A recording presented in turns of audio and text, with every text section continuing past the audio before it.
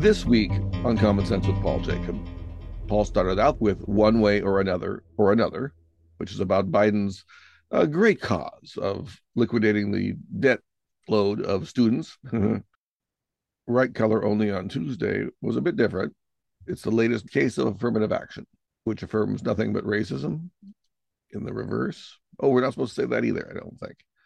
Then there's Allowed to Make a Living, which is a heartwarming story of Sally Ladd, who beat back the state of Pennsylvania on the issue of business regulation. And then on Friday, Rumble Resists. Paul wrote about a case of Rumble resisting the call for censorship by a foreign power. So those are the big stories of the week. Thursday, Paul merely wished you a happy Thanksgiving, and now we're wishing you a happy This Week of Common Sense. That's what this is. I can't believe that I haven't been playing Blondie's song One Way or Another all week. I thought, my goodness, I can't believe I hadn't done that or pushed to somehow shove that into the as a link in the script. Well, I should have been playing the version I like by Kristen Bell from Veronica Mars, I think first season. Is that Hocus Pocus or Hocus something? What? I noticed that there was another group somewhere. Oh, I had to redo my thing anyway. When I first did it without putting Blondie in, somebody else came up too. So maybe that was the same thing. Kristen Bell is blonde, if for what it's worth.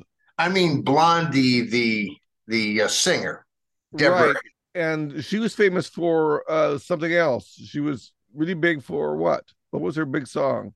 Late 70s, right? Oh, I think her big song, it may One Way or Another. Now I'm running a blank. She had Rapture, which was sort of an early rap song, at least an early rap song sung by a white woman. And what was the other thing? I wanted to say there was like a Call Me song or something. Okay. See, I don't know the singer that well. I mean, was it a singer or a group? Heart of Glass was one of the others, and they do have one that's I'm cheating now because I'm just Googling, but well, Heart of Glass is the one I like because it has the interesting harmonies. Well, I have a little story with Blondie, which is that I like Blondie, but that my wife, who happens to be blonde, does not like Blondie. And we went to this concert, and it was Elvis Costello, who I love, dearly love, and she likes, but not anywhere quite the same. But she doesn't like Blondie, and so we made the mistake of being on time. I don't know when I've ever been on time anywhere, but I did it one time, and it was a mistake because we had to stand through the Blondie thing. And so today, if anything, like there's some commercial on TV, oh, that's Blondie's song. My wife will go, oh, she just recoils. And Blondie made her stand up for a long time. So maybe at this point we should mention that you wrote a piece on Monday called One Way or Another. Yes. I didn't want to steal her song title. That's why we added the or another. But actually, that was to emphasize this is about school loans, student loans, and Biden's effort, one way or another, to forgive those student loans. And we say forgive; they don't really get forgiven. They get paid in the sense that the government makes up the money. It either borrows it or it taxes it from us. And so it is it's the hardworking kid that didn't have the money to go to school and went and worked that's now paying extra taxes for the person who was supposed to get a college degree and make all kinds of money. And how could anything be any better? But it's we're going to give the subsidies, at least Mr. Biden is, to the privileged. We have a society where it seems like again and again there's the complaint about the rich get richer, the poor get poorer, that some people just have an unfair advantage. And then the policy of the progressive left seems to be, let's give more advantages to the rich and take it from the working poor. And that'll somehow make it all, well, it will give them something to bitch and moan about tomorrow. So I guess it does kind of fit their effort. But here, the courts have shut down his absolute I'm going to just forgive loans. And but for the longest time now, because of the pandemic, that's why we all got drop shipped thousands of dollars, whether we had any financial hit during the pandemic or not. The pandemic was an excuse for government to do anything and everything. Does it have to be connected? Oh, don't be silly. So anyway, we now have a system, and they're fighting on the border about different policies that were put in place because of COVID, and whether the government can argue that we're still sort of in the pandemic even though we've said the pandemic's over. And that's what's happening with these student loans. No one's had to pay any. They've been just frozen, no payments needed, no interest accruing.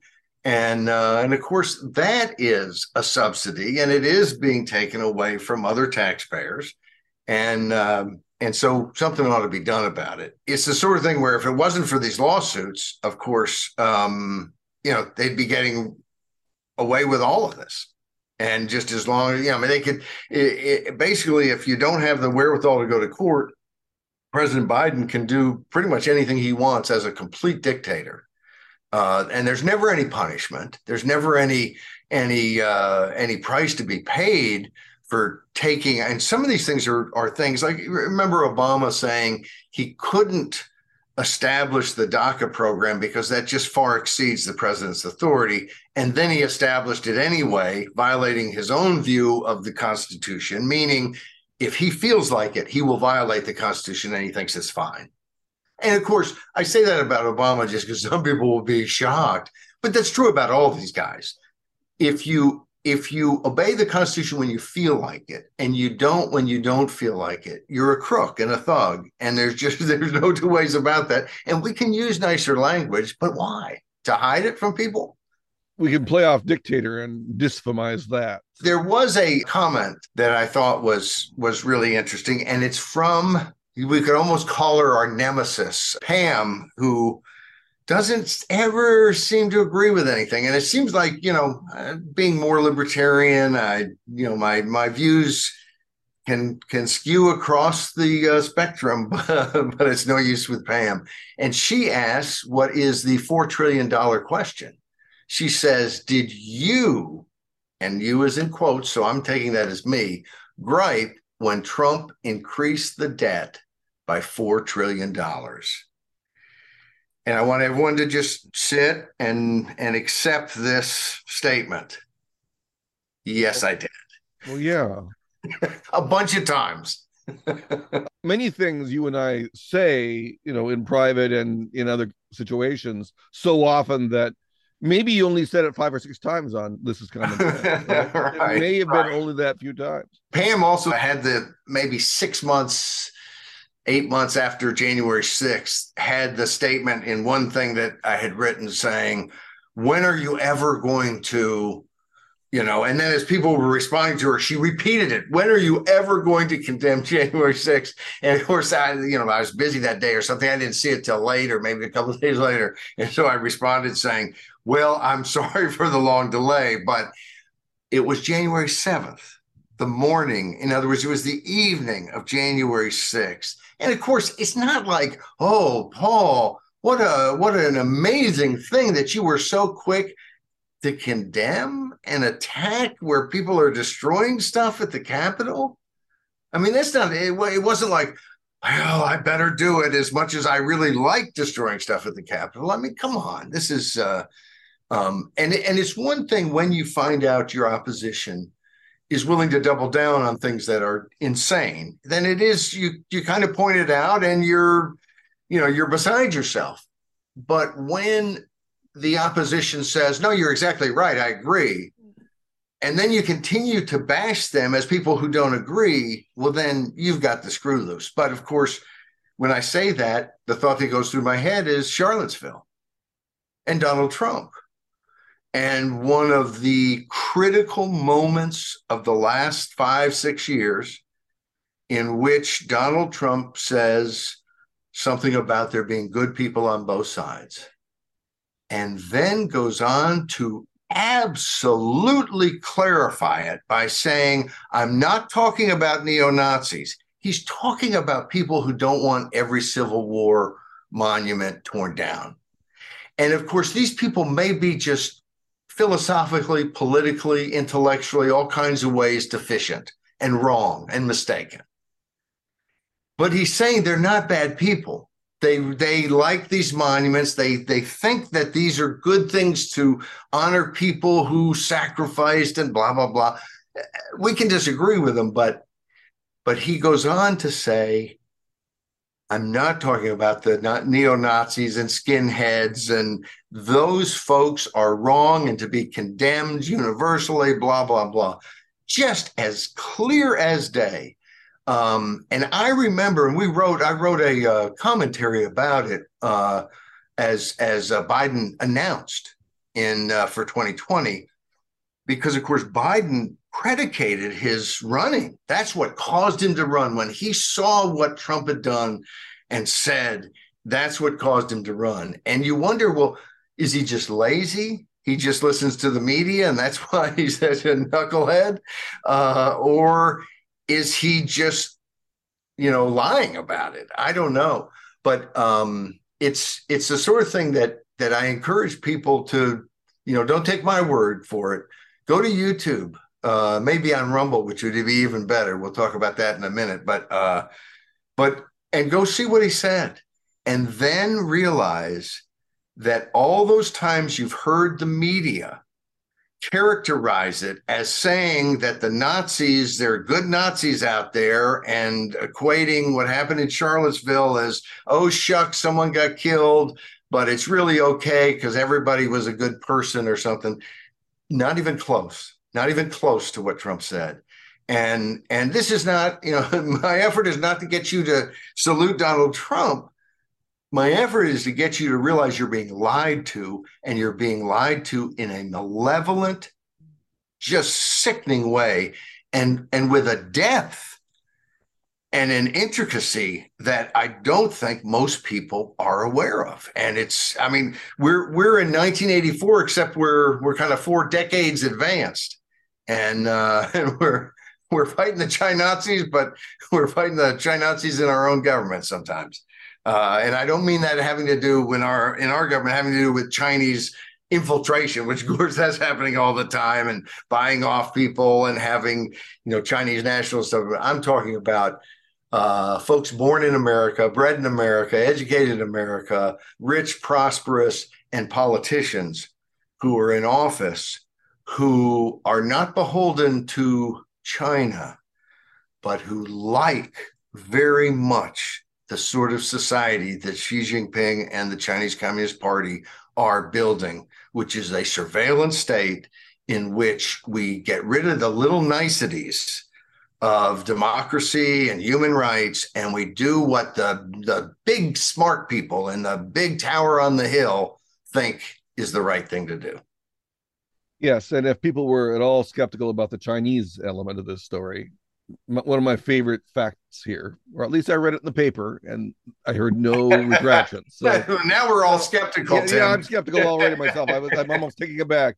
But when that major Chinese defector came in 2021, he explicitly gave himself up to the DIA, saying that the CIA and FBI were under control of Chinese sympathizers, that they had been hacked, so to speak. They had been taken over by people he couldn't trust. He wanted to be defect to the United States, not to China.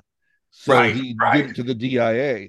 And I think most people, well, first, I don't think most Americans know the DIA exists. But it is important to note that there are people in China who think that the CIA and the FBI are part of the Chinese power network, not part of the United States power network. And that's an interesting little, whatever that is, it's something. It's something to think about. If I were seeking refuge from the Chinese, I wouldn't go to the CIA for it. It's a little bit, I'll date myself, but 3 Days of the Condor, where a CIA guy, an analyst, runs out for lunch out the back door and comes back and everyone's been killed. And then he has the whole movie's about him trying to figure out a way to turn himself into the good guys, the Americans, because of course they're somewhat compromised. And you think about all the secrecy. Once something is secret, one of the problems is you don't know what's going on. So is it a secret, intelligence agency working to protect you, or one working to kill you? Well, if it's totally secret, you can think you know, but you don't know. And that's a long way from from fooling around with student loans, but what the heck? It's all connected one way or another. Well, you have another kind of hot button issue along the lines of between Democrats and the rest of us with right color only the next day.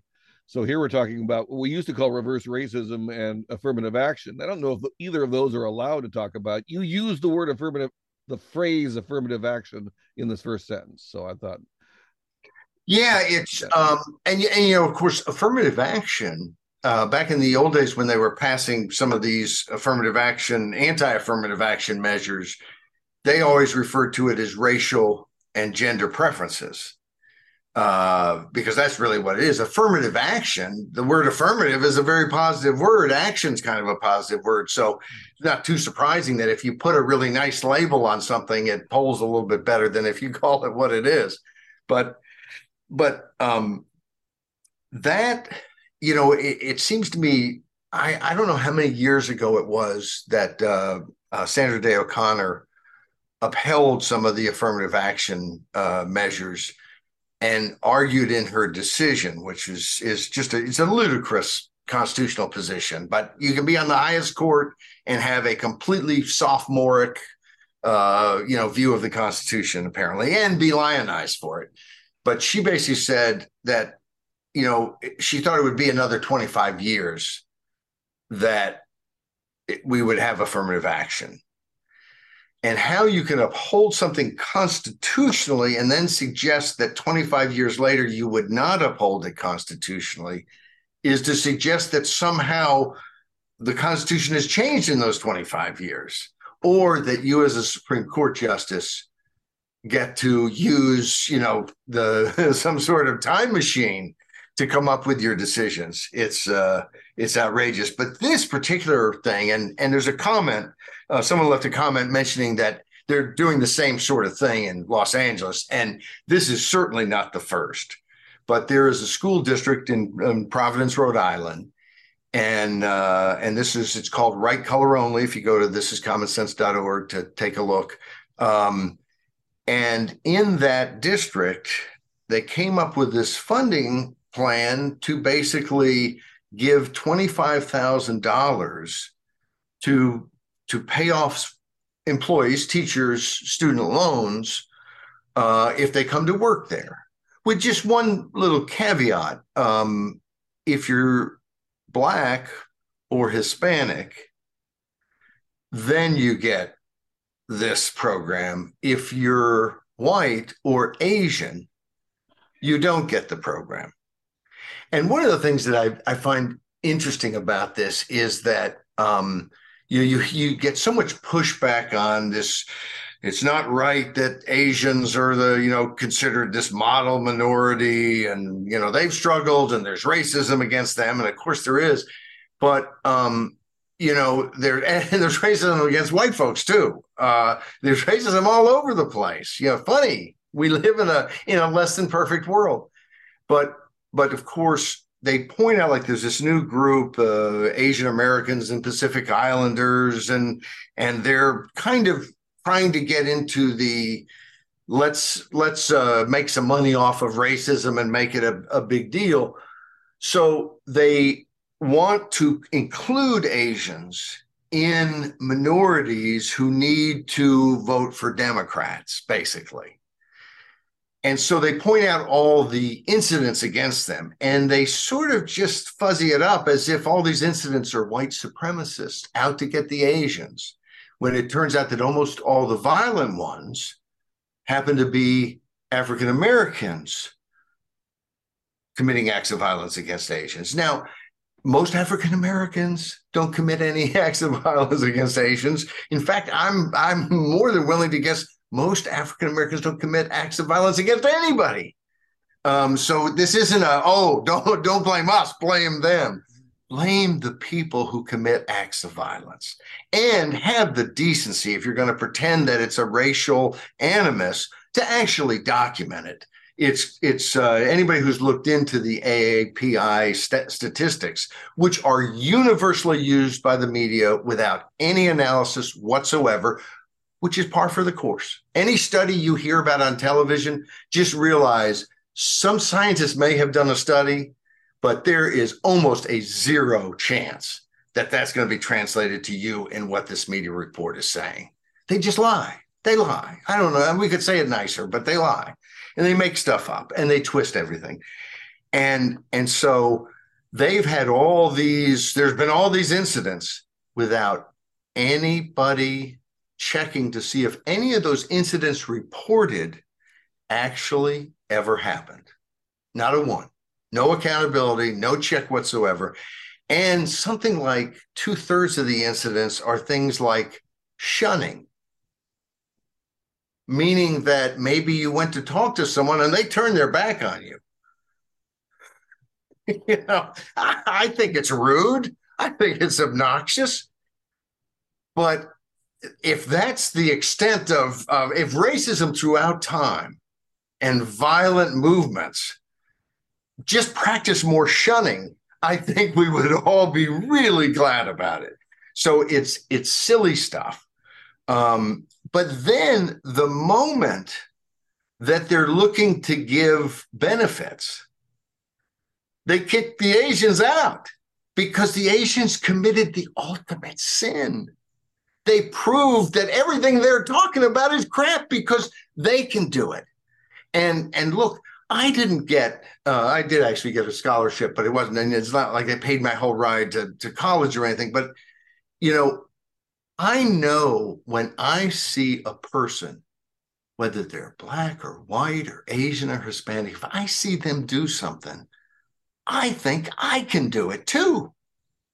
Because I think I'm just as good as them. And maybe it's a particular sporting event or intellectual exercise that I'm mistaken. I'm not as sharp as they are. I'm not as fast or as strong, but I always feel like I can.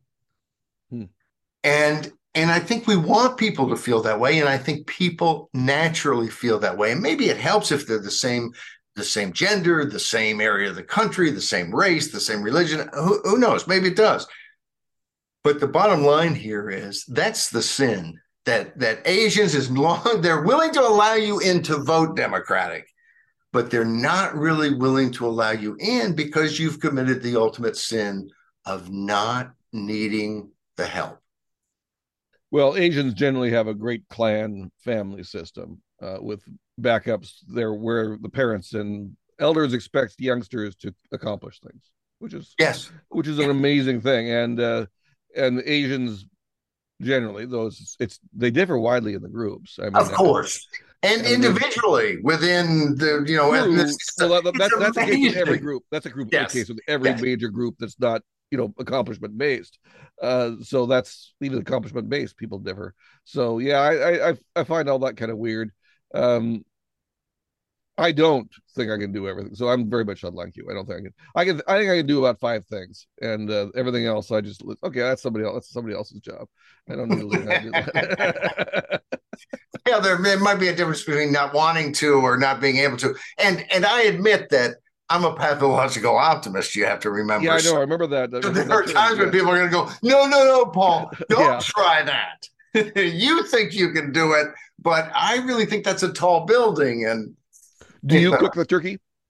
I do not cook the turkey. Now, I have every confidence I could cook the turkey. And see, this may be a great example because my wife hasn't been feeling good this week, and of course, my daughter ended up cooking the turkey and so on. But I said, well, I could cook it, and I just know that the confidence level inside was not matched by the confidence level outside. So, well, certainly your daughter decided that she should do the turkey. Yes, yes. And she cooks a mean turkey. And Okay. of course, the other thing that I realize is push comes to shove, there are businesses out there who would probably find a turkey somewhere and deliver it. So is this a great country or what? Well, speaking of making a living, look at that. It's almost segues. We just rolled right in. Yeah, allowed to make a living. That's November 23rd, the day before Thanksgiving, I guess. And there you are talking about someone who was discouraged from making a living by government, but she fought back. Yes, Sally Ladd, and I want to mention on the right color only, the Legal Insurrection Foundation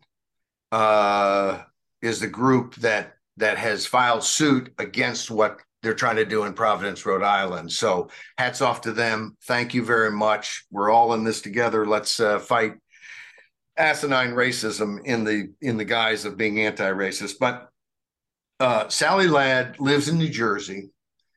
She helps people in the Poconos, which I thought was in New York and New Jersey, but I guess, and maybe I don't know exactly where it is, but apparently it's in Pennsylvania. And a bunch of people had property. They're just not getting it. You know, maybe it was pandemic related or whatever, but they own property. It's rental property. They're trying to rent it out, and she helps market it and so on. So she goes to work for them, and her business is booming. And the regulators in Pennsylvania shut her down. They make her do all kinds. She's got to get a license. It's hundreds of hours of study, and it's money, and it's a delay. There's a time period where she can't work then, and she has managed to keep her business alive after I think it basically went out of business, and then came back. And anyway, I'm looking at the wrong things. I can't see. I don't wear glasses on this, and sometimes I should. I mean, you covered the basic story, and then IJ came to the rescue, and they punished the bad guys, right? Yes. I won't say that they punish the bad guys really so much, because there's, when the government does this, there's no punishment. And that's part of the problem. And of course, I'm not advocating that there should be some crazy system where every move someone makes in government, they're, taken out and put in, the stocks or something. But there's probably a happy median somewhere there, and we're not anywhere close to that. And I just, off the top of my head, it reminds me a little bit of the qualified immunity that police officers, other government officials have. That's not really written into the Constitution anywhere. It's not written, how'd you like that, anyway, where I just worked it into the same word. And so it's kind of was made up in court. And I think people, can kind of understand why there might be a need for something there, so that, again, every move that's made, a policeman who gets out and walks on your yard to check to see if you're injured, doesn't get arrested for trespassing or something. There's probably some sensible rules that could be established. But this idea that we just allow people to violate rights, and then, if they turn out to be, it's okay, then you suffer. And if it turns out to not be okay, you still suffered, and there's nothing you can really do about it. That's a problem from a criminal justice standpoint. It's also a problem from a regulatory standpoint. And several years ago in Arizona, they passed a law which every state in the country should pass. And it basically said that if you move to Arizona and you have a, similar license for barber shop maintenance or something, whatever it is, for cutting hair, for any sort of other silly license that you might need to do whatever, you are in essence kind of grandfathered in Arizona. You are required to then come up to compliance with whatever the regulatory scheme is in Arizona. But instead of having downtime where you can't work while you're getting up to speed, if that's even necessary, You don't have the downtime. They're letting you in. They're recognizing these licenses from other states. And I'm sure that the people who love every bit of our lives being regulated would let us know if there were big problems, but I haven't heard a peep out of anyone in Arizona. And I mean, that's just the minimal first step.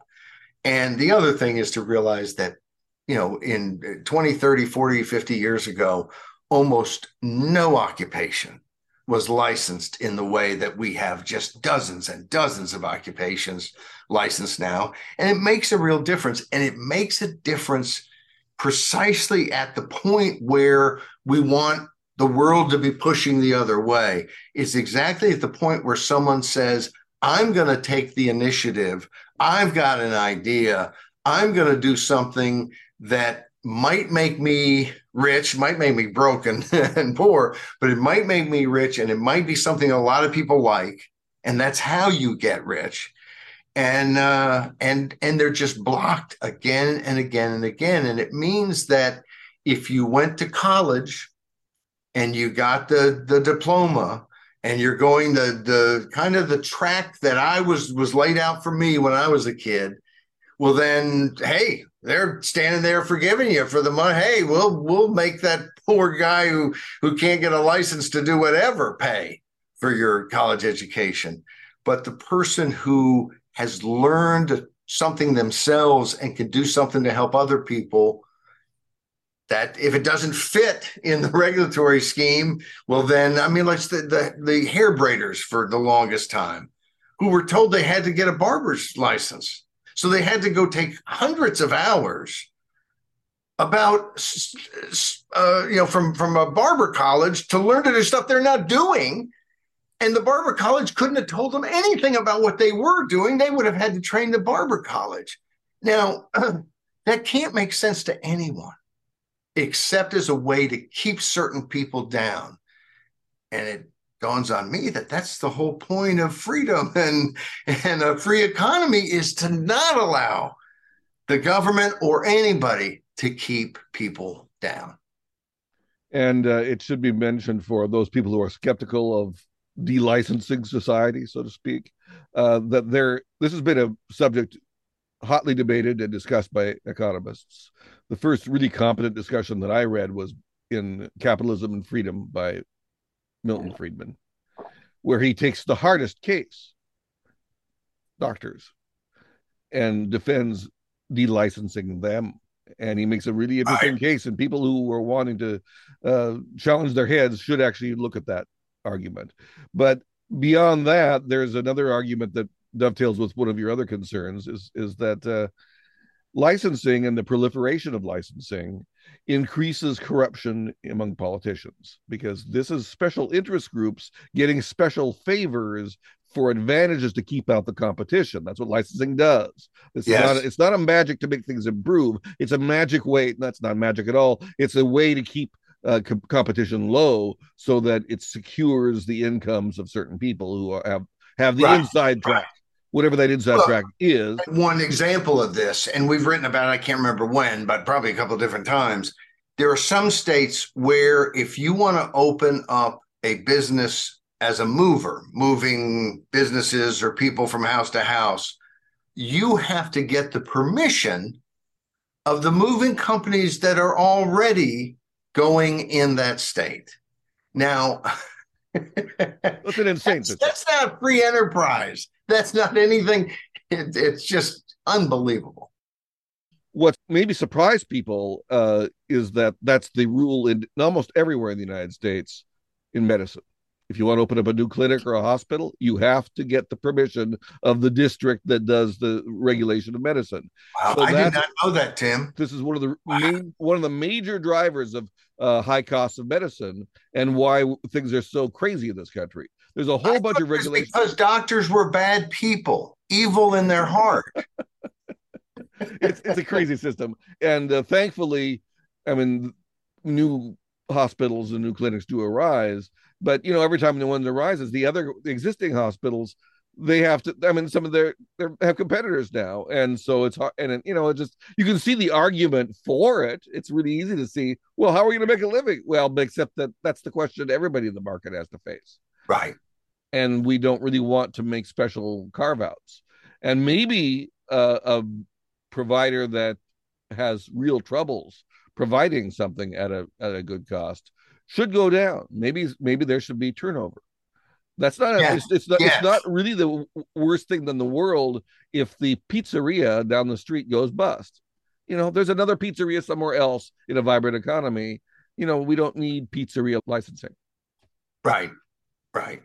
No, and I've said, even the barbers always come to mind, because I'm thinking, what's the worst? And they'll kind of justify these on health and safety grounds. And I'm thinking, what's the danger of a bad haircut? I mean, the hair will grow back eventually. This is really, we need a whole government apparatus to control the huge uncertainty of going to the barber. And if a barber really cuts hair very badly, I can't imagine that they're in business more than a couple months. And as you know, I haven't cut my hair I haven't had a professional haircut since COVID started. Because it got very difficult. Now every barber within 100 miles, as far as I can tell, requires an appointment. It's like going to the doctor. What they've managed to do is make a mildly unpleasant or mildly pleasant, depending on what you like your not dentist, haircutter or not, Right. barber. Now they've made it to be something basically unpleasant. That is that they've added a level of annoyance to the whole enterprise. So I just let my hair grow out. And if anyone objects, I say, well, blame COVID, blame the response, blame government, blame everybody else, but don't blame me. You know, Yeah. you have to put up with my hair. Well, My barber, and I really like him. I went to a hair cuttery or something, but it's like always, it's one of these places where you can just walk in, but it seemed like you could walk in, but everybody else had an appointment. You can walk in and wait for an hour or so. And so I stumbled upon this barber shop that had one of the old fashioned things. My wife said, well, it sounds like a good place. And they're great. It's it's kind of an old fashioned barbershop, and they're quick, and they came back very quickly after COVID. And I think largely because we're starving, we need the business. And I really appreciated people who were open during the pandemic and doing stuff, and they were very good about that. And you wore masks when I first went back, yeah, I but wasn't going to no do that. masks for a long time there. I do have a barber that I like, but once again, it's an appointment and she's kind of expensive. But she serves beer for the clients, free beer when you go there in the waiting room. Now, if Wow. that would be more exciting for me if I like beer, but for a normal man, that's probably a real attraction.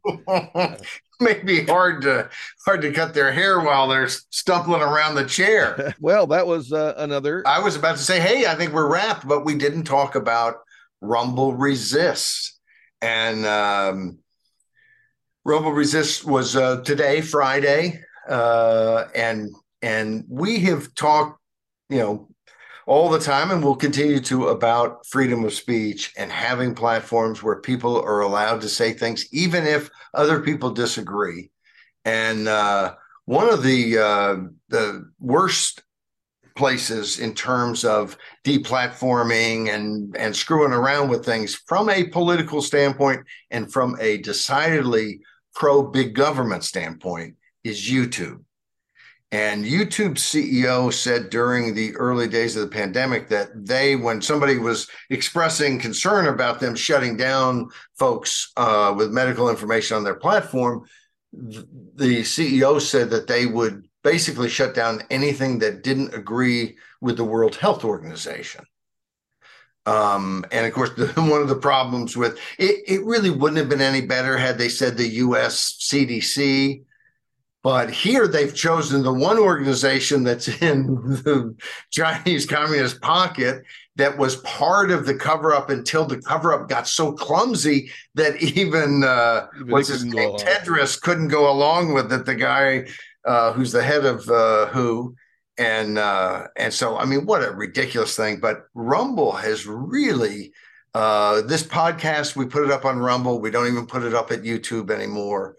It's just Rumble has gotten a lot of big folks on it, not us, but we're going to get bigger. But what's his name? Now I'm going to forget his name. Who kind of took over for Rush? Dan Bongino. Boy, I really butchered that name, and it's an easy one. But and a guy I know the name pretty well. So just imagine if it's tough, how badly I'll screw up your name. But anyway, he just zoomed on, ended up very quickly having more subscribers on Rumble than he did on YouTube. And well, there is such a thing as customer loyalty.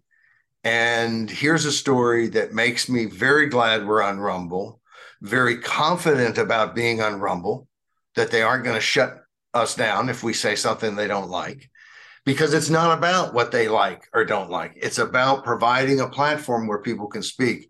And what happened is that the French government demanded that they remove some Russian news sources. Now, if you haven't been watching your share of television news, you might not know that the Russians are evil and bad. And so any of their news sources, you'd be doing the whole world a favor to shut them down. And maybe you would in some sense, but not in the sense of building a world in which there's freedom of speech, which is more important than any of the little short-term battles. And so what Rumble said was, no, we will stop our service in France. And they're going to court to get the right to be able to be in France without having to shut down these Russian news sites. But, the funny thing to me is, do people really think that if we just allow Putin to have his say, that he's gonna, like the Pied Piper, just lead every freedom-loving person in the world along in some kind of Russian charade? I mean, he can't lead the Russian people along without arresting his opponent. I mean, it's a joke. And what is, as much as, I read stuff about China and their military and their buildup, you have to step back every once in a while and realize they're scared if you show a meme where Xi Jinping is pictured as Winnie the Pooh. They're beside themselves if one citizen somewhere in some country on the other side of the world says something that they don't like, always because it's true. And so, this is just a wonderful sign from Rumble that they're not fooling around, that they really believe in free speech. And hats off to them. Best news of the week. And I hope other platforms will begin to see what they're doing and act accordingly. It's amazing to watch Dr. John Campbell in his recent last month or so of discussion on YouTube. He also has a Rumble channel, but he has to be very cautious. But he's getting right down to it. He now knows what we suspected right early, and we wrote about it as soon as we could, basically, regarding the lab origin theory of the origin of coronavirus. And he will now say that he sees that the arguments for the zoonotic origin are almost not there at all. There's just zero. And the arguments for the lab leak theory, or more importantly, the gain of function theory, right, is right there. And he explains it very well in a very recent, like a day or two old talk. You gotta send me that link, because I don't think I've seen that yet. Unfortunately, recently he's as you've improved your lighting in your room, your lighting looks pretty good. He's not improved his lighting as he's gotten down. He doesn't have you. He doesn't have you helping. I don't know what to say, but anyway, so he looks a little crazy when he's actually. I mean, just because he's so red, and he's just right there, which makes it hard to share. But he's very disappointed in the peer review process. He's basically he says now he thinks you have to be skeptical of everything. Yeah. And he doesn't want to be. I mean, he is, after all, one of his jobs as soon as COVID came around, and the reason he made these great videos was to spread information that he was receiving and take, papers and data and explain it to normal people. That was what his job, he thought, and he was very earnest about it. And he spread a lot. Well, now he says he spread a lot of misinformation, because the misinformation was disinformation from government Right. and major scientists. Right. And he mentions Fauci, and then there's another guy in Britain and so forth, uh, where they were just basically lying to us, and he realizes they were lying. And he explains the lie. That's what's so good about Dr. John Campbell. He explains how they did it and what they get wrong. For instance, the difference between evolutionary development and controlled evolutionary development, breeding the thing through gain of function. And he noticed that many of the original arguments in the peer-reviewed articles and the early articles about explaining how it couldn't be a lab origin were just wrong. Is that the arguments didn't make sense. And he's obviously expressing regret, and that's being expressed still on YouTube, but it is on Rumble, and you can watch good old Dr. John Campbell on Rumble. That whole issue. It's I'm interested. I've become interested. I was interested in the story much more from a political standpoint than from a medical health science. I'm not a scientist in that way, but I've become more and more interested in the science part of life as opposed to just the political. I figure maybe there's some answers there. Please. Anyway, but I am interested in that now. But this story, if you go to thisiscommonsense.org, search for lab rats, search for Peter Daznak's name, you will find dozens of things that we've written with links to a lot more. If you're interested at all in this subject, there's a lot at thisiscommonsense.org. And the reason there's a lot is because it seems to me that this is right at the heart of the problems we face, and that anybody looking into it, regardless of how they think the origin came about, is going to realize China purposely hid information, which is not all that surprising, but it is surprising how much support and help they got from the U.S. to do it, especially Fauci. Yeah, and that's because they were implicated. I mean, they're implicated in the Yes, same thing. yes. I mean, that's the thing also with the people in Britain. A lot of people made a lot of money off of COVID. Yes. And including a lot of doctors who made money off their investments in. Well, they made the way that they, the government did stuff. A lot of folks were making money because they're paying more to take care of people with COVID, and so on and so on. It's the drugs as well. That's how Bill Gates made his more billions off of drugs.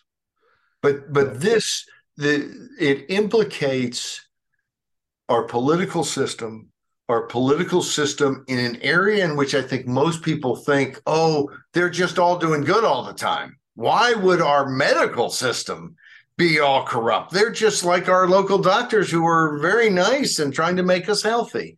And I think when you realize how corrupt that is, and then when you realize the corruption extends to the news media, and that the corruption extends all the way across the Pacific Ocean, which is a mighty big ocean, to China, that there are scientists and government officials in China working with Fauci, and his commitment to them comes before, and to himself, because they're on the same team, comes before his commitment to us. That's the only rational response to knowing that Fauci early on was warned by people this could be a lab leak, and then conspired with Peter Daszak and other people who would have been implicated in that, to hide it, to cover up, to create this diversionary story, to claim over and over again that that's unlikely,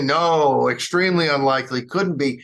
And then to have the audacity a year or so later to be asked about it and to say, well, I've always said that we should be looking into that. That is, to me, I I had people early on say very nasty things about Fauci, and I had one woman very close with her and her husband who was very anti-Fauci about all kinds of things, but told me, and this is her way, and his too, said, "Just watch. You're going to be very surprised by how dirty Fauci is." And boy, was she right. And I always love people like that who, instead of telling you what you ought to believe exactly, just says, just take a look, Paul. And he he has I can't say, gee, I just disagree with him on medical stuff, or gee, I just disagree with him on this issue or that issue. I think Anthony Fauci is a crook.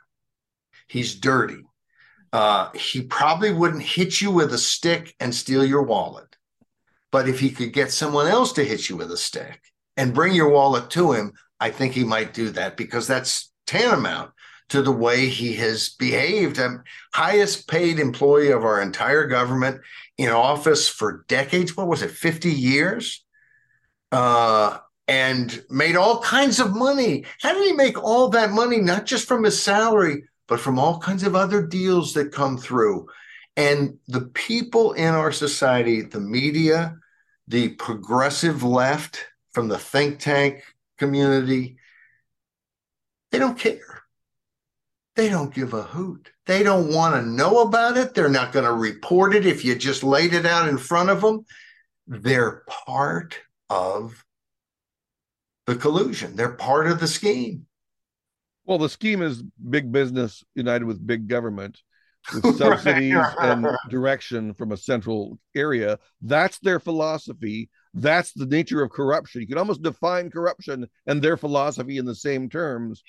And now everybody, and they're right there to take the money coming in. They're right there on the spot to say, here, write the check and hand it to me. And it's really no different from what James Mill was talking about, the insiders versus outsiders in government. Yes. The same class theory. And class is the wrong word. What we're talking here is interest group theory. Yes. And there's nothing wrong with having an interest group. I have an interest group. I can show you one of my interests right now. That's an interest. That was a musical synthesizer. Oh, that's okay. What I thought. Okay. And I have a number of friends who are interested in synthesizers, and they should be subsidized. I mean, we shouldn't have to pay full price for synthesizers. I mean, come on. It should be noted that actually is a interesting case where competition. There's more synthesizers in production now than ever before in human history, and it's a big thing. The musicians just like them, and it's just kind of fun. Now it's just a hobby with me. I like it. My friends like it, but we are an interest group. But if we started applying to government, then our nature would change, and the industry would change, and people should concern themselves is, when does a group with shared interests become an interest group with shared advantages through government? And that's where it all happens. And we should be very skeptical of that when that change happens. Right now, I think I can swear that the musical synthesizer community is not a government-sponsored interest group. We don't get any subsidies. Let's see how long that can last. Well, I want to say happy Thanksgiving to everybody. It's past, so hope you had a good Thanksgiving. And we did a meme on Thanksgiving. It was a quote by Henry David Thoreau. "I am grateful for what I am and have. My Thanksgiving is perpetual." And I'd like the perpetual. I think that was kind of important, that it's good to be in that frame of mind. My brother had a meme, or just wrote it on his page, and he said it before. Maybe he's gotten it from somewhere, or maybe he's just brilliant and thought it up himself, but it's good. It's "Make America Grateful Again." And I think I've heard all kinds of takeoffs on Trump, which was a smart slogan, for political advantage. But that's the best takeoff I've heard on it. Just that, and I'll just speak for myself. when and I tell my kids this sometimes, it's like we always do our best work after our biggest mistakes. A little bit of humility is like golden with, any entrepreneurial activity, anything. Humility is a wonderful thing, but it's amazing how fast we lose it, how quick we become cocky. So my line is always don't get cocky. But we do. And I think in a broader sense, from a personal standpoint, from a political standpoint as well, um, being grateful and thinking about what we have prevents the unreality. I would almost made up a new word. Of Irreality is a word.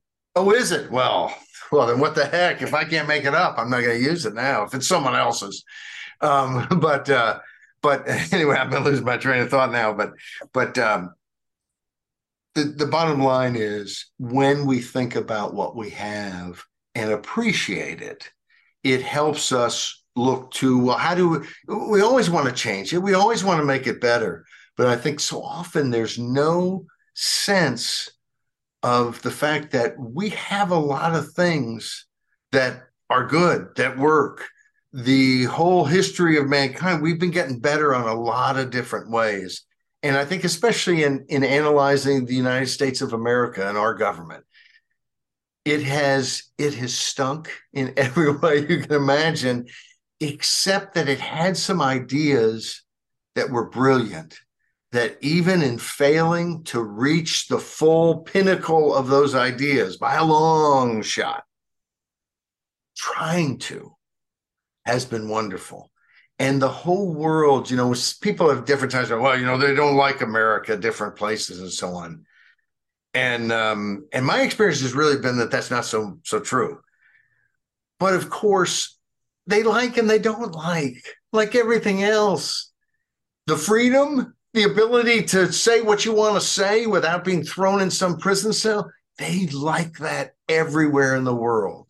The idea of some military intervention that was propping up some dictator, funny, they don't like that at all, and neither do we. And so it's anyway, I think, and of course this can be, when you look at the racial politics, it doesn't change the fact that the US has made all kinds of mistakes and people have done terrible things who maybe still need to pay a price for what they did. But it looks at, I think, when we think about all that we have, it tells us that, everything isn't wrong. We don't need a revolution where we destroy everything that has been built up that's good. And so that's the most anti-revolution thing I think I've ever said. Very good. Well, wouldn't it be weird to have a revolution in gratefulness? Though I don't know how far it will take us, but it might start us It somewhere. would it would be a revolution. I think we'd have to be the least afraid of it running out of of it getting out of control. A revolution in gratefulness. So gratefulness run amok is not a problem for the future. That's right. On that note, Tim, I think people have gotten their money's worth and then some.